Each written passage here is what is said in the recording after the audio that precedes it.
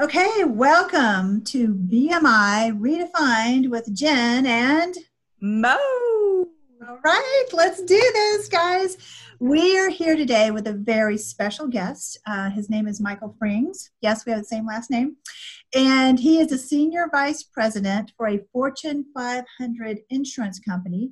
And today he's going to talk with us about managing through difficult times. Welcome, Michael. Thank you. Well, we're so glad you're here. So one thing we kind of like to talk about is through your 20 years of management experience, what you've seen during some difficult times during those years, but especially now during this pandemic, how are we really learning to show leadership through remote times such as now? Yeah, well, we're all living through the current times, and some of us remember back to 2008 and 2009, the last financial crisis.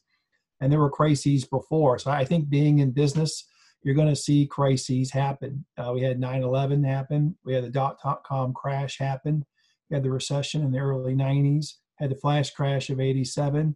We had the inflationary period of the early 80s. We had the oil bust in the 70s. You keep going further back, there's just a litany of events that have happened. So really important for us to be thinking about that this isn't a one-time thing. And when we get through this, there'll be something else that will happen. So thinking about how we react to it now and how we react in the future, there's an opportunity to learn. Absolutely. And one thing that we talked a little bit about the other day is you were mentioning the need for new processes, working with your team remotely and all that. How's that been going and what have you learned? Well, it's been a very interesting experience. A lot of us are used to working in an office setting, and a lot of people are used to going and visiting clients. A lot of people are used to traveling, and a lot of people, while they're used to these smartphones and using these things, we're relying on technology even more. Look at this video we're doing here on Zoom, the three of us all together, making it happen. And so we really had to adapt, and I think it really have relied on our IT teams, information technology teams, to help us figure out how to do this. And also just talking to people. We're seeing a lot more use of Zoom. We're seeing a lot more use of Microsoft Teams. We're seeing more use of Skype meetings. We're seeing more use of video cameras, so trying to figure out, well, what's my foreground, what's my background? In this case, this is where I'd like to be filming from, but I'm not quite there yet. So I think learning to adapt and asking good questions. And the smartphone is 11 years old. It wasn't around in many of the other crises I just mentioned. So what are we doing with the new technology that's available? So we have a new generation of people, new generation of technology, but we're always going to have crises. And so what's different about this one? What's the same, and how do we adapt? And I think it's really important to be flexible and think through what we need to get done and what we can get done, and then forgive ourselves for the rest. Right. Mo, is there something you wanted to ask about? Yes, I want to know how you're doing. This is a personal question. How you're doing at home, working from home with your family around and your wife around you 24/7. Well, I do have a coworker here. I need to take this offline. Yeah, I do have a coworker. You do? Who's your coworker? Which one? This is my coworker. Poppy. This is Rosie. Say hi, Rosie. Hi, Rosie. Rosie is 10 years old. Yeah. And Rosie is a soft-coated Wheaten Terrier. So a lot of us have these coworkers. Right. And she's with me now 20 hours a day. Not just working hours. Right. Before I come home from work, and she'd be there, and we would hang out the rest of the day. Right. Now she's there morning, noon, and night. So well, and I don't mean to joke around at all with this, but it's true though.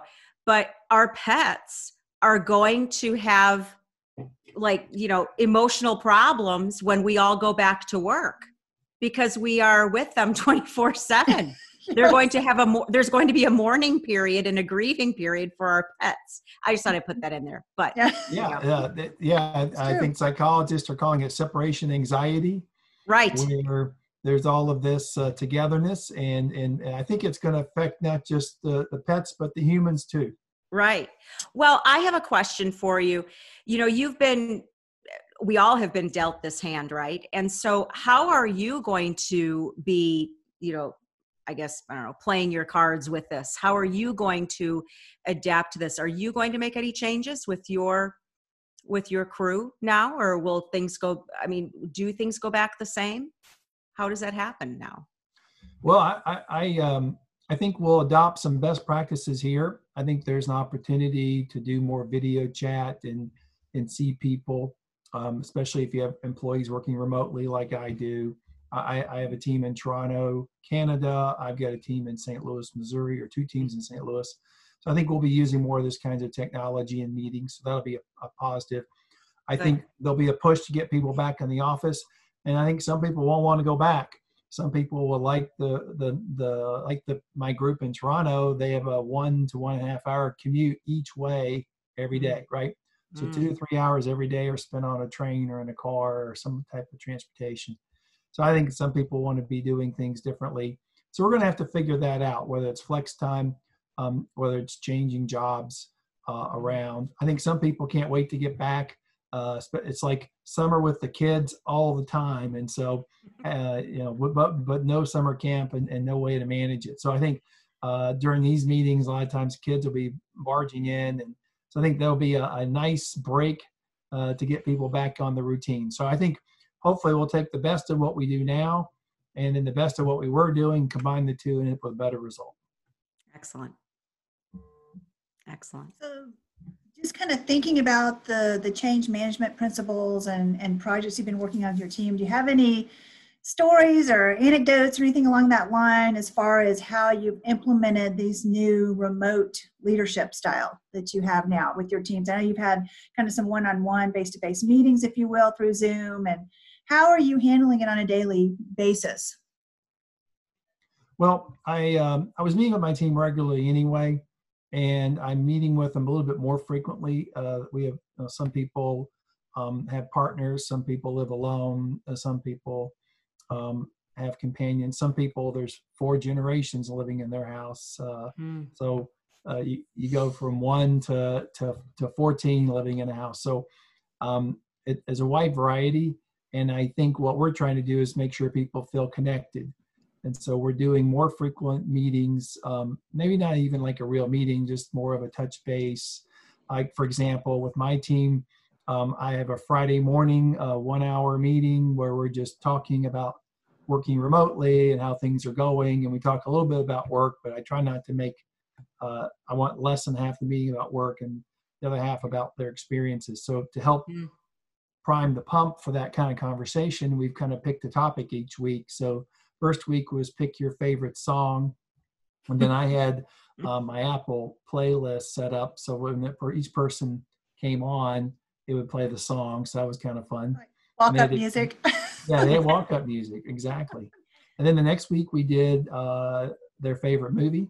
And so people gave a couple of their favorite movies. And this week is going to be their favorite TV show. Excellent. So we've adapted, and we don't want to meet too frequently because there could be a situation where people are working more hours, right? If they're socializing and not working, then that can make things uncomfortable, especially if now they've got to also babysit. So we want to make sure we're doing the right thing. I also mentioned something earlier about how things are changing. I also see people flexing the work hours more. Like some people are more night owls, some are more morning people. So I could see some people spending more time. I can actually see them online, right? Spending more time in the evenings than they might in the mornings, depending on their schedule. So that's good to see, actually. That's great. And it is if you get to balance the two. If work just goes from morning into evening and there's nothing in between, I don't think that'll be a good transition going back. No. And, I know over here for his style, my husband's style, it's like he needs to have a physical place to go to because that has to be work and then this has to be home. That's just his style, Sure. And but anyway, so you did talk about how you keep the energy going through, you know, those different tools that you do, and you know, morale boosted and things like that. How do you keep, I mean, you live with a personal trainer. Yeah, I do. Right. And fantastic, by the way. And you're welcome. And I was wondering, how do you exercise daily? How do you keep fit? How do you keep mentally fit as well as physically fit while you're home all day? Yeah, so I think there's things that we were doing before and things that we're doing now, and then we'll see what the new behaviors are. So before I would, you know, have a commute, and I would have a schedule, and so I like to schedule exercise. So prefer it in the morning, but sometimes later in the day, late in the evening is actually when it's most quiet, and I can actually get that done. Mm-hmm. And then as far as diet, you have to realize, you know, am I as active? Am I putting more workout in or less? Maybe, and for me, it varies depending on the day. Sometimes I'll have a 7 a.m. conference call and at 8 p.m. And then, you know, there's not a lot of time in between. So that'd be a day I can't eat as many calories, right? And then there's days I'm busier where I can. So I track what I eat just to kind of stay healthy and make sure I'm following a diet that works for me. So that's what I do. And I try to schedule exercise. I don't get it in every day, but I don't beat myself up. But I also won't eat as much if I didn't burn those calories. So it's that's kind of a husband, right? That's a husband of a trainer right there. Exactly. He's trained you well. Good answer. Or maybe you knew I like jelly beans a lot, and you know, she would have me eat up things that aren't as tasty. So if you eat jelly beans, just I have to give something else up. Yeah, but the Easter Bunny brought jelly beans, so okay, yeah. It's been part of his diet lately. But he's been on the Techno Gym working it off. So good. Yep. Good. Little things, Mo.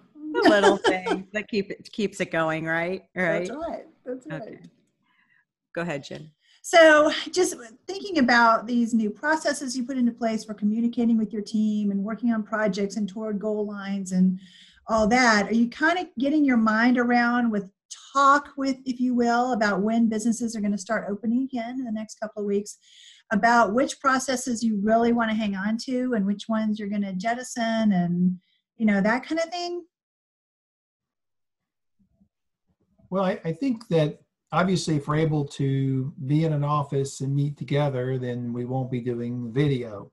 Right. And when but I think we'll be more adapted or more able to do video if we aren't able to meet physically. So I think that's a positive. I would expect that we would hopefully continue to build relationships and be talking to people about things other than just work, and look for that kind of communication in the workplace. That's a positive thing. I think people are probably going to have to upgrade the wardrobe because they went from work clothes like I'm modeling today to t-shirts and pajama bottoms, and so that's gonna change back. And so I mean the way I think about it is kind of like anything. There's what we were doing, there's what we're doing now, what we want to do going forward, and I would expect that people will be looking for more flexible hours. I think people might be taking their work day and splitting it up more, therefore. And I would expect to see that kind of behavior. Companies have different schedules for when they're starting back up. And in my particular company, we still have another month or so before we're going to be thinking about going back to the office. So hopefully with a staggered approach, then this will work through the times. Mm-hmm. Mm-hmm. Right. It's going to change, isn't it? It's going. Yeah. Sorry, Jen, I didn't mean to step in, but it is definitely going to change. Yeah, and I think people need to be flexible. I think us thinking, and this is true, like for any crisis or any situation we're in, you know, thinking we know how it's going to turn out or what's going to happen or having all the answers, or feeling like we need to be in control. I don't know that we need to really be in control. We can only kind of control how we react to things. We can't control too much of other things. And so therefore, that's a little bit empowering in some ways. I can control myself and other things I can influence. And so how can I get the best result out of the two of that, between what I can control with myself and what I can influence around me? And I expect that people will be looking at that going forward in terms of, okay, how has the crisis impacted me? How have I responded to it? Can I do better? And then that might make people tougher, right? Going into the next situation and how they would handle it. In other words, I made it through this one, I can get through the next one. And that'll be a positive thing. Right. That is wonderful, wonderful insight. That how you said that and stated that was beautiful. That was great. So thank you. So do you think, Michael, through learning how to manage change, you and your teammates will see applications of these methods and techniques that you've been using to manage change and get projects done and products out and all that through this unprecedented pandemic situation? Do you think those have applications into other areas of their life as well as your own? Well, I do think it's more powerful if there's a habit we want to change, if there's something we want to learn, something we want to do different. I think it's more powerful if you can apply it not just in your workplace, but also at home, maybe in social situations. So whether it's networking, whether it's relating to people, whether it's presenting or speaking, whether it is explaining, whether any of these kinds of skills, whether it's time spent thinking, any of these skills that you're trying to work on at work and you can incorporate them all the way through, then that'll be a positive thing. And so I would think people have an opportunity here to think about, I was maybe not so reluctant to try new technology, but now I'm forced to do it.